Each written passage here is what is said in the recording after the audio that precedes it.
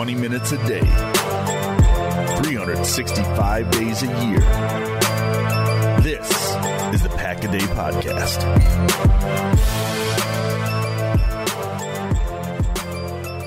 What's going on, everybody? Happy Friday. Not just any Friday. It's a Mike Wahle Friday.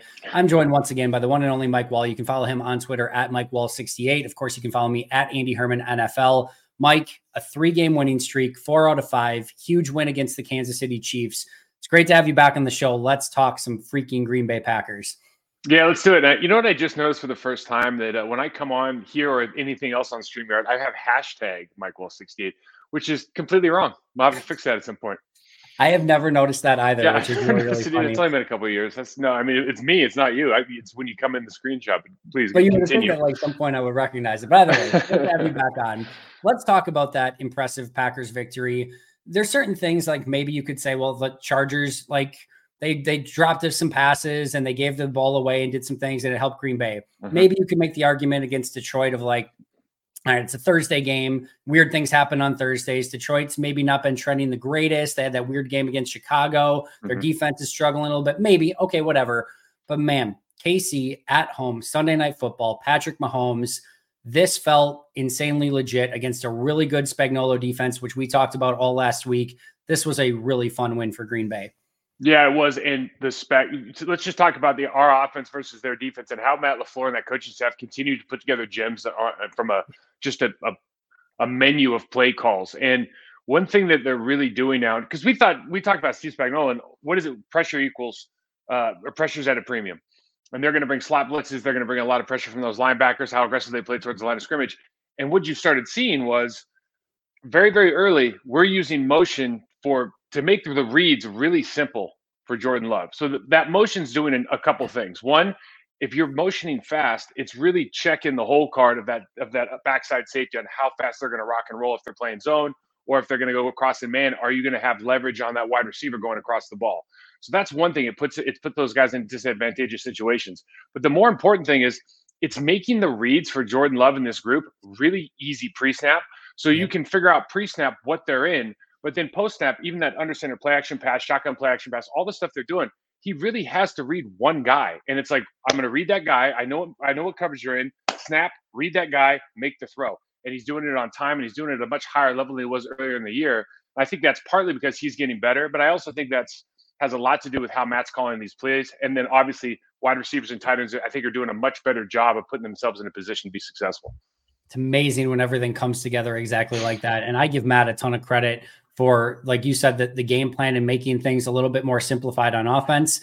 But I also give him credit for just utilizing the players and I think the ways that they can be used best. And I've talked about in the past, the wide receivers, the tight ends, the running back, but I even think, to your point, like Jordan's a part of this as well, giving him the ability to have the one read and then play in rhythm. Because as we've seen all the time, when he's on point in rhythm, getting back to his drop and ripping the ball, he's really, really good. I think Matt's done a great job of getting him more of those type of reads. I go to the 4x1, the motion, the fake toss to the right, and then you've just got the receiver coming. The crosser. The crosser. And he just hits it in stride, and it's like just easy, beautiful, fun stuff. And like, give me that stuff. You've got the play action with the extra offensive lineman where you get 2 tight ends wide open in the end zone. Like, just sign me the hell up for the rest of the season. Let's talk about that when they bring the fullback and they bring 44 in and they run the toss. First of all, they ran the orbit and then they ran the toss. Yep. They gave it to AJ. And then in the same, I think it was the same series. It's first series, right? Or maybe it was the second series. Yeah, first and second. Yeah, so first and second, and then literally they come back with the exact same look. And this is what we've been talking about all year. And this is how you build out your menu when you're talking about how to construct a very viable game plan against a defense that's going to give you a bunch of different pressure looks. You show them the fullback lead on the toss play. Yep. And then you come back because it's a very unique look. Like everybody, if you're a casual fan, you're like, this does not look normal, right? They've done something different here. And that defense, all their eyes are going to go over to the left. And all of a sudden, Tuck Raff's right behind you on the right. Eric Reed, the safety, missed it. The linebacker missed it. Drew Tranquil getting injured early in this game actually had a really big impact on this game because he's a really good player for them. But those kind of things, making it complementary football from a run pass or a run play action standpoint is huge. But again, I'm not trying to minimize like Jordan loves processing information better. So we're not trying to say like he needs everything to be dumbed down. That's not it. But you certainly do play faster when it's one read, like pre-snap read, post-snap read, get rid of the ball. It's certainly going to be able to play faster and kind of let your natural athleticism, much like we talked about Quay Walker last year, when you wanted to get him on track, like start sending him on dogs. Why? Because there's less to think about. Just be a football player, right? You have to go in the A gap, beat the guy in the A gap. And I think when you get young players and you really start getting them in a groove, it's like reduce the amount of decisions they have to make them elite level decision makers at that one or two things, and then let them go out and be themselves. Yeah. Good friend of the show, Ben Fennell, who I'll be talking to later this week, always says football doesn't have to be hard. Offense doesn't have to be hard. And it felt like, they did some really great things in this game to make it not quite as complicated, not dumb it down, but just simplify it, make it easy. And that's what good coaches do on both sides of the ball, is to make things easy for their players to make those easy decisions. Yeah, no doubt. And when you just talk about even from a route menu, if you just go look back at the two games prior, what is beating the Kansas City Chiefs? Like what route, what combinations, and just revisit it. Like it's not right. Just dress it up a little bit different. You've got great athletes. And to your point earlier, and I think we talked about this last week, the change in ever since they ran that Omaha pump, like the change in how they utilize specific players for specific things. Jaden Reed getting the ball on the first snap of the game, just letting you know, like this is actually part of our running game now, right? And then taking Christian Watson and letting him go on, or the first snap of the game was actually Christian Watson down the middle for the 20-yard comeback, right? And what is that doing? Well, that's challenging leverage of the safeties, understanding, hey, under center play action, linebackers are gonna clog up. And then, of course, these guys will worry about his speed. So we're going to give it to you. And it's creating opportunities based on the characteristics of your player. And it takes time to do that. I think right now you could make the argument that Coach LaFleur is coaching at the highest level that we've seen him over the last 4 seasons. Couldn't agree more. And I feel like this looks like a totally different team from earlier this season. You go back to some of the stuff that was happening earlier, from Jordan trying to take the snap for a QB sneak and the ball's not snapped, from guys like running into the backfield and the running back would get the ball and there's 3 guys waiting for him, to a lot of pre-snap penalties and just mistakes. And this team beating itself over and over, to not trailing for a single second against the Kansas City Chiefs. I don't think they trailed against Detroit either, if I remember correctly. Either if they did, it wasn't for long.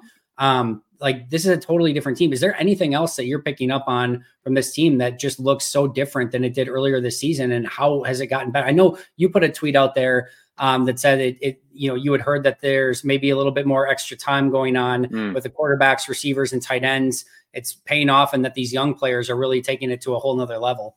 Yeah, certainly. I think that's part of it, but the ebb and flow of teams and how they play during the course of the season is always going to change. It's going to be different from team to team. And I think this team was not playing very well early in the season. They're starting to improve and maybe peak in December at the right time. A lot of these other teams are finding that November lull is a real deal. Like as a player, I can tell you that November is the worst month of the year to play football. It's just everything. You're just grinding and grinding and grinding. It's tough to get motivated as a team, not necessarily as individuals, but as a team, you find a lack of motivation there. You're just trying to get to December and get into that playoff hunt. So I think part of it is just the ebb and flow of the game. But when you just break down what is the real difference between October and the end of November and the beginning of December here, I think one thing you just have to point out is the defensive line is playing at a much higher level individually. I think guys are just making plays and beating their offensive counterparts. And then on the offensive line, we're not making the same mistakes. Like we're not whiffing. You don't see guys just summarily whiffing on players and run plays. Like at the beginning of the season, I thought Josh Myers, I think there was going to be a hunting party out for him. Everybody was so against him. But the reality is, like, the guy plays at a pretty high level, and he just had to clean up those glaring errors. And one thing that's happened, Andy, is, and I know you know this, but because everybody has access to this tape, it's so easy for us to put out a clip of a guy getting beat twice in a game and going like, oh, man, he sucks. Oh, terrible. And the truth is, like, we all get beaten in games 2 or 3, 4 times.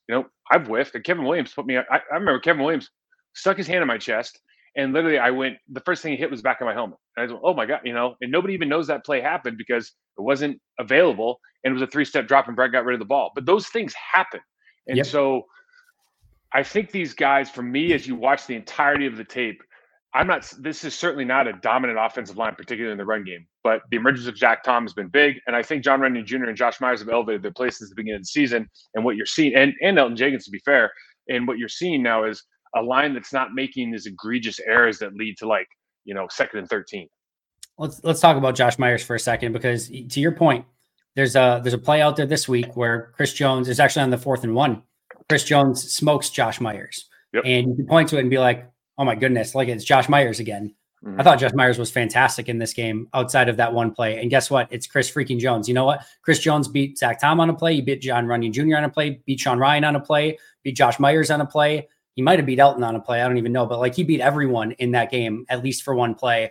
I have no issue with that play for Josh Myers. That's going to happen because that's Chris freaking Jones. I thought the rest of his game was awesome this week. I think he's playing better, and you continue to. Well, here's what happens as you grow and develop as a player, and so what are the benchmarks you're trying to find? So Josh Myers is a high round draft pick from Ohio State. You expect him to come in here and be the next Corey Linsley, and he looks the part. I think the first season. Yep. And then the second season, we're coming and going a little bit, and maybe there's been a little bit of a regression here in this past season, at least in the beginning. But what you're looking for as a player is Josh, you need to get to the point when you're playing against an average player, you win all the time. You can't lose to average players. That's the big deal.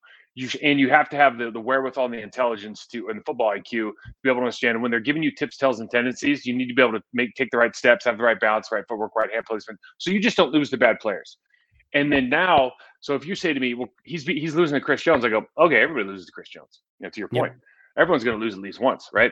So now it's what are you doing against the other guys? And if you're winning against the other guys consistently, you have to feel good about the progression that he's making, because I think a little bit last year, certainly earlier in this season, you would look some of the guys that he's losing to and you go, that doesn't feel right. It doesn't feel like a second round pick from Ohio State should be losing to this guy, right? So for me, that's the maturation process. It does take time, and it looks like he's certainly heading in the right direction.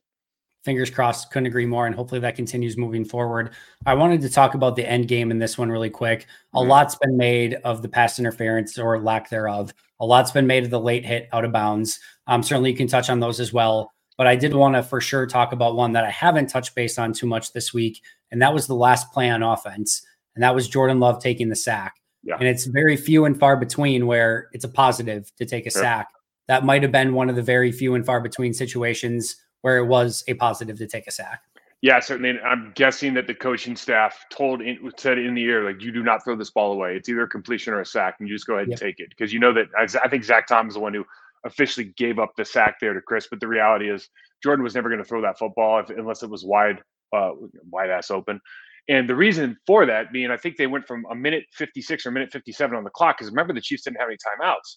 So when you kick that field goal and you get it down to 105, 104, you've wasted 45, 55 seconds of time in that segment where now Patrick Mahomes, now we know he can do it with 13 seconds left on the clock, but you're trying to reduce that time as much as possible. And, that's a situation you'll never hear me say take a sack. You'll never hear me, the whole Joe Burrow thing where he's it's 3rd and 12 down there, I'm going to take a sack. It's dude, that does so much damage to your offense, the psyche of your offense. I think it's such a bad idea. But in this situation, really, really smart play for sure. Yeah, I think so too. And I was surprised. I didn't think they were going to run the ball in that situation specifically, but I thought they would find a safe pass that maybe it's like a run after the catch opportunity where maybe you pick it up, maybe you don't. I don't mind the fact that they went for the kill shot. It was unfortunate that Casey covered it perfectly and there was nowhere to go with the ball. And it was literally throw it away or eat the sack. And, maybe he could have stepped up a little bit, maybe gained a few yards. So it's not a 10-yard sack, but that's nitpicking at that point.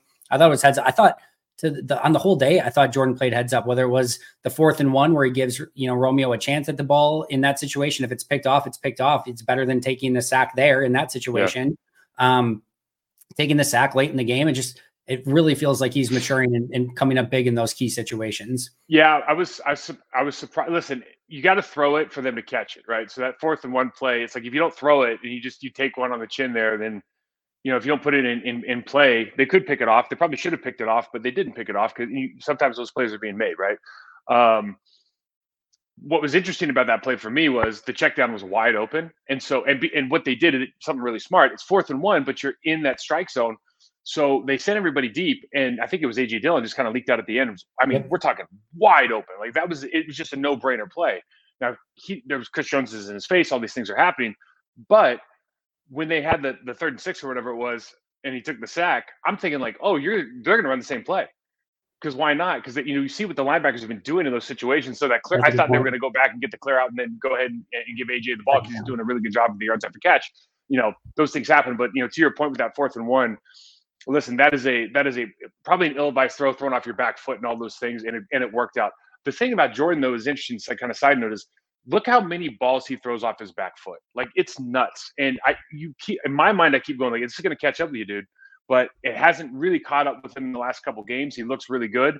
But certainly, I'm Brett Favre's lineman, right? You got to throw the ball up if you want your receiver to catch it, right? This isn't, we're not doing anything fancy pants here. Give those guys the opportunity to make plays.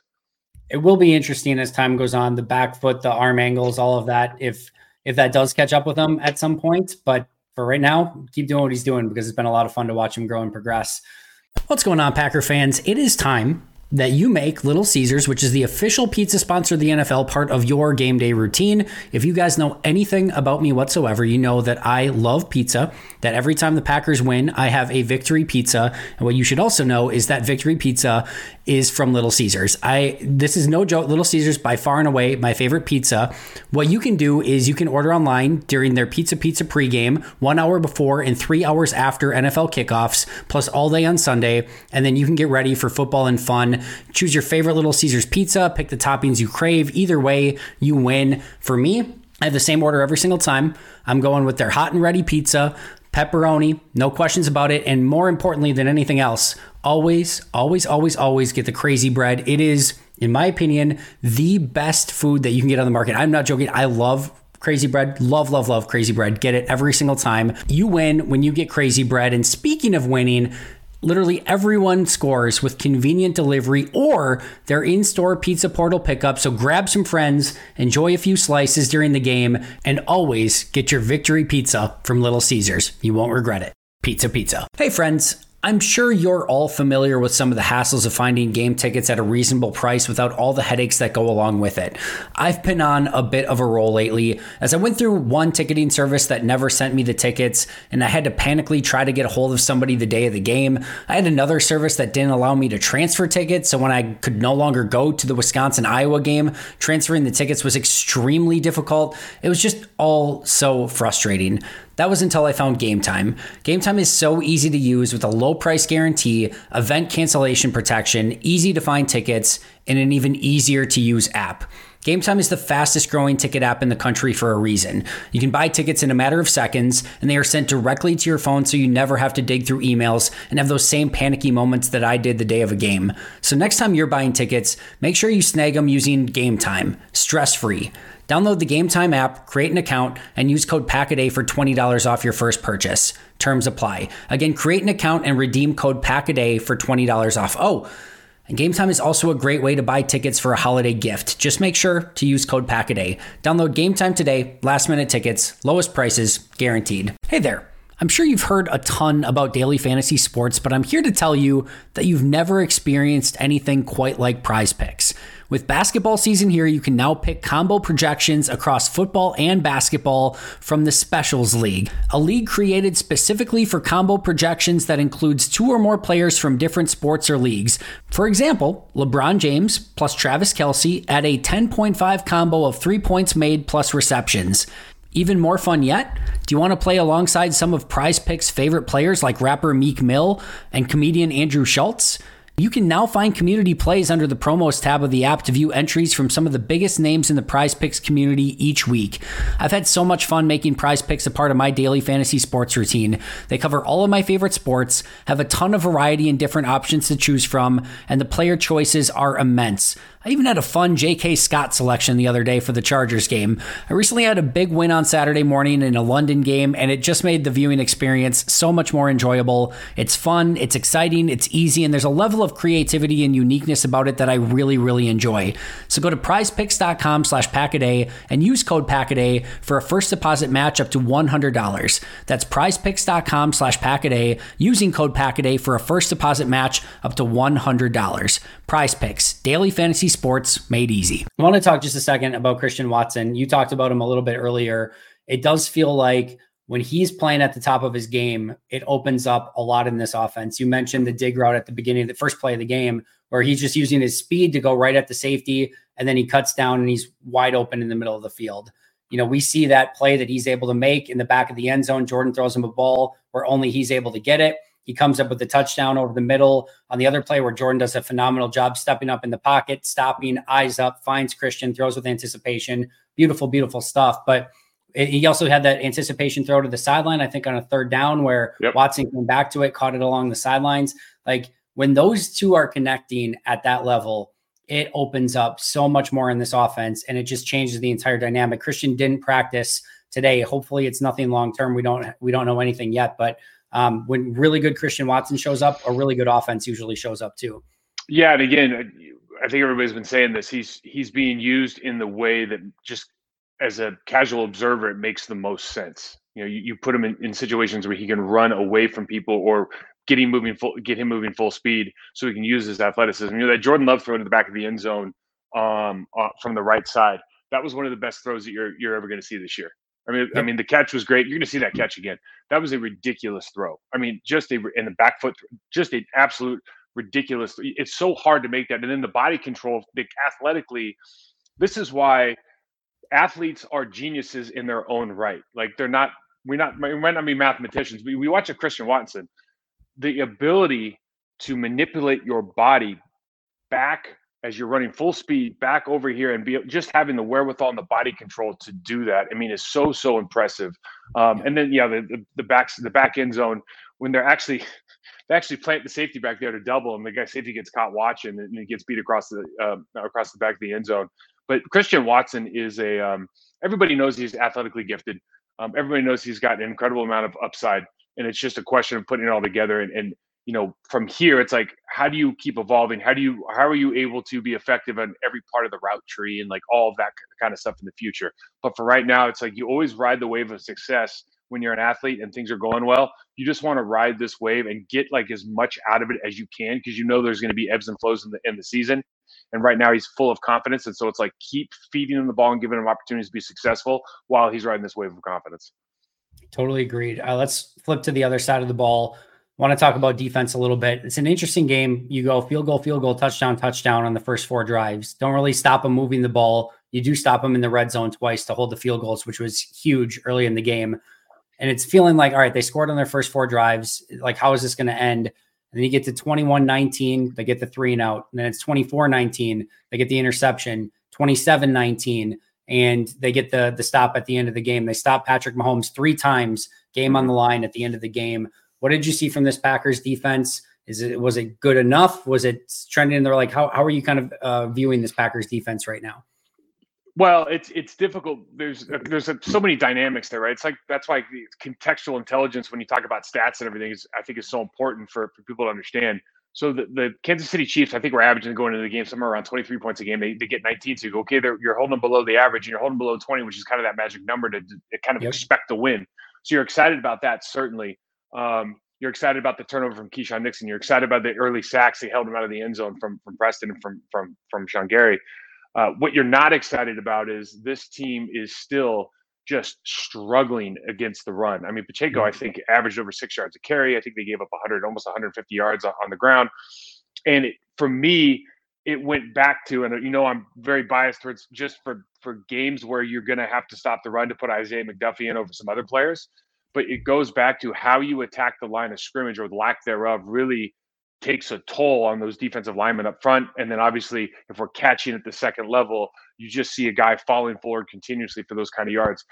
That Kansas City Chiefs team is not clicking on all cylinders right now. I think that's, everybody would tell you the same. Patrick Mahomes has the worst quarterback rating of his career, I believe. So it's where we caught them at a good time, certainly. And you can't knock the abilities of Valentine, the way that those guys have stepped up and played. And guys are playing good football. So I don't want to dismiss, like, a 19-point game against Kansas City Chiefs is great. But as you look at the Green Bay Packers as a playoff team now, or a playoff contender, it's like, what is the number one thing you need to do in the playoffs? You need to win the line of scrimmage battle. You need to be able to stop the run. And this defense has to have some soul-searching opportunities here to figure out what they can do at a much, much higher level to stop that portion of the offense. Yeah, you beat me to the next point, and the next question is that, like, you are seeing some level of success with this defense, but the run defense is still abysmal. 4.5 yards per carry, 30th in the NFL. And like there's certain statistics that don't pass the eye test. That one clearly passes the eye test. You've mentioned in the past, like the catching on the second level. There was a ton of that in this game. Pacheco's powering through runs. There was a couple bad angles from the safeties. Like, I understand some of the stuff, and especially against Patrick Mahomes, of wanting to play two high safeties and things like that. But it just has to be a lot more sound of how you're coming down in the box, making those tackles, and making sure that you're rallying. And there's the play where they rally to the football, and Pacheco in the offensive line still pushes him for like 7-8 more yards. So that to me is still a pretty major concern. And I think as we sort of transition on to Packers Giants and what they need to do in this game coming up, I go back to that Steelers game, because to me it's similar, where the Steelers wanted to run the football. Green Bay still played a lot of too high shell, worried about, getting beat deep. They transitioned later in the game, but the Steelers rushed for 200 plus yards. Kenny Pickett never really beats them through the air, but they give up enough points to get beat. And I look at the Giants this way, in a similar way, of like, they're going to want to establish Saquon Barkley. And if you allow him and that Giants rush offense to go for 200 yards like you did against Pittsburgh, you've got an opportunity for failure and for a loss. I think they have to play this differently than they did against Pittsburgh a few weeks ago. Yeah, I totally agree with that. Single safety, there's a comment, I think Coach made a comment about, hey, listen, we're missing kind of entry lanes in single safety high. And we're getting run on in single safety high, which is, a real no-no for football fans. Like, if you've got one safety, that means you have 7 or 8 in the box. Like, it's time to buckle up your chin strap, and you need to be playing downhill a little bit better than we're playing. So they're not filling the gaps the way they need to, and certainly they're missing some tackle opportunities. But for me, it all stems from, you can take all that, secondary play away. It all stems from your ability at your second level to fill gaps and create one-on-one matchups with those defensive tackles and defensive ends. We didn't do a good job of that last week. Certainly transitioning into this Giants game and looking forward, the number one thing is really stop Saquon Barkley. I mean, I think that's the only thing that really, when you look at their offense, that's the only thing that matters. They've got some players out there. I like the way Tommy DeVito goes out there and shows a little swagger. But if Tommy DeVito goes out and pulls a Jake Browning and just drops 27, 28 points, on the Green Bay Packers defense because he's throwing for 3 touchdowns, then, you just kind of like tip your cap to him and go, yep, all right, it wasn't our day. But if you go out and give up 150 or 200 to Saquon Barkley, then shame on you, because there's just no, and especially if you watch the Giants team, I think his name is Michael John Schmitz Jr., right? Schmitz. Okay. The center, that's a huge matchup in this game. Him versus TJ, him versus Kenny. They ask him to do a lot as far as single blocking in their middle zone, which Saquon loves to run. But if you look across the board here, like, this isn't a very, what I would say, athletically gifted line group. Like, you should not lose to these guys. They'll bring in an extra lineman. He's not really effective, to be fair. Waller's not going to be in this game, right? You're almost hoping that Evan Neal plays. I think he's not as good as the guy that's backing him up, Tyree Phillips. I think Tyree Phillips has played much better. I think Rashawn Gary versus Evan Neal is the matchup that everybody from in Wisconsin would like to see, right? And then you have Andrew Thomas, who's a good player on the other side, and he'll do his thing, I think. But when you look across this line, there's no reason. And then you're looking at the third string quarterback.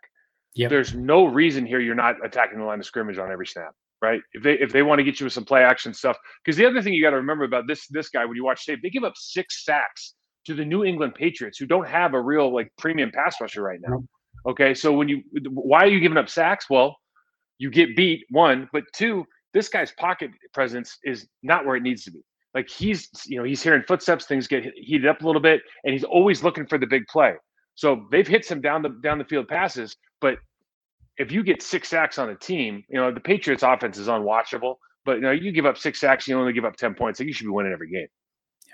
Totally agreed. I think that offensive line versus the Packers defensive front is, as you mentioned, the key to the game, and making sure that you're taking Saquon Barkley out of it.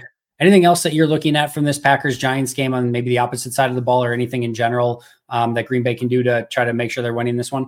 Yeah, well, I think the first thing is just like we talked about last week. I mean, I think the menu for the Green Bay Packers, or like the checklist, doesn't really change for the rest of the season. And what is that? It's like, well, let's win first down. So let's put ourselves in advantageous positions on second and medium, third and short, and be able to move the sticks. Why is that important in this game? Because kind of like we did last week, the Giants linebackers play 5 yards off the ball. And if this game really for me is like, if Dexter Lawrence plays, you got one thing going on. Yep. And if Dexter Lawrence's hamstring doesn't allow him to play, it is a completely different game because they got nobody in that box that you're worried about. And you should be able to double team all the way up to those linebackers. Those linebackers are the key to the game, really. If you sit there and watch tape, when they move, something's happening. If they move up, they're running dogs. If they move back, they're holding fast, and you can double team all the way up to them. So you should be able to not only win first down, but off of that, all your line of scrimmage checks, all your motion stuff, they're running a lot of quarters, a lot of man coverage. You can do it by crossing the ball. You can figure out exactly what they're doing. And back to how well Jordan Love's playing and the reasons why, this is that opportunity then. Okay, they're in quarters, they're in man. We know exactly what we're running. Everybody's on the same page, right? It's like identify, communicate, and execute. And I think they're going to be doing that at a high level this week. I mean, Jordan Love is getting to that trust your eyes, trust your guys motto like really, really fast right now. And I think this is like a 6-point game. And this is the first time I'm like, I don't think that's enough. Like, I just don't see how they put up points against the Packers. I love it. I'm so excited for this one. To me, you mentioned Dexter Lawrence. It's not only just like, can he play, but can he play like Dexter Lawrence? Because if he can, like you said, that changes some things. He's a phenomenal football player. If he's playing, but he's half of himself, or if he can't play, that's going to change things up quite a bit for that Giants defense. And the other thing for me is, to me, this game is far, far less about Packers versus Giants than it is Packers versus Packers. The Packers in these sort of games, the only time they're losing is when they're beating themselves. And we saw it a little bit against Denver. We saw it a little bit against Atlanta. We saw it a little bit against the Raiders. Like, those are games that there were times where Green Bay was beating themselves. If Green Bay plays with the same level of focus and intensity that they have over these past few weeks, like you said, I like Green Bay by more than 6 in this one as well. Final thoughts. Yeah, I was just gonna say, this is a start fast game. Like, can you start fast? Get out of the. I mean, if you get this to be a 10-point, 14-point game by the beginning of the second quarter, you third string quarterback. I mean, it's math, guy. You take the best player out of the field. You have to say this. If you like watching football, though, go watch Dexter Lawrence versus the Washington Commanders. I mean, if you like watching football, that dude had himself an absolute day until he got hurt. Oh my goodness. It would give a center absolute nightmares. Like, if you're a center, you like watching offensive line play, don't watch it. But if you're a fan of football, that Dexter Lawrence tape versus the Commanders is absolutely off the chain. I think not to that same level, but I think he gave Green Bay a lot of problems last year. It wasn't good. Yeah. And he's one of those guys too, you can tell, where like his trash talking is kind of funny.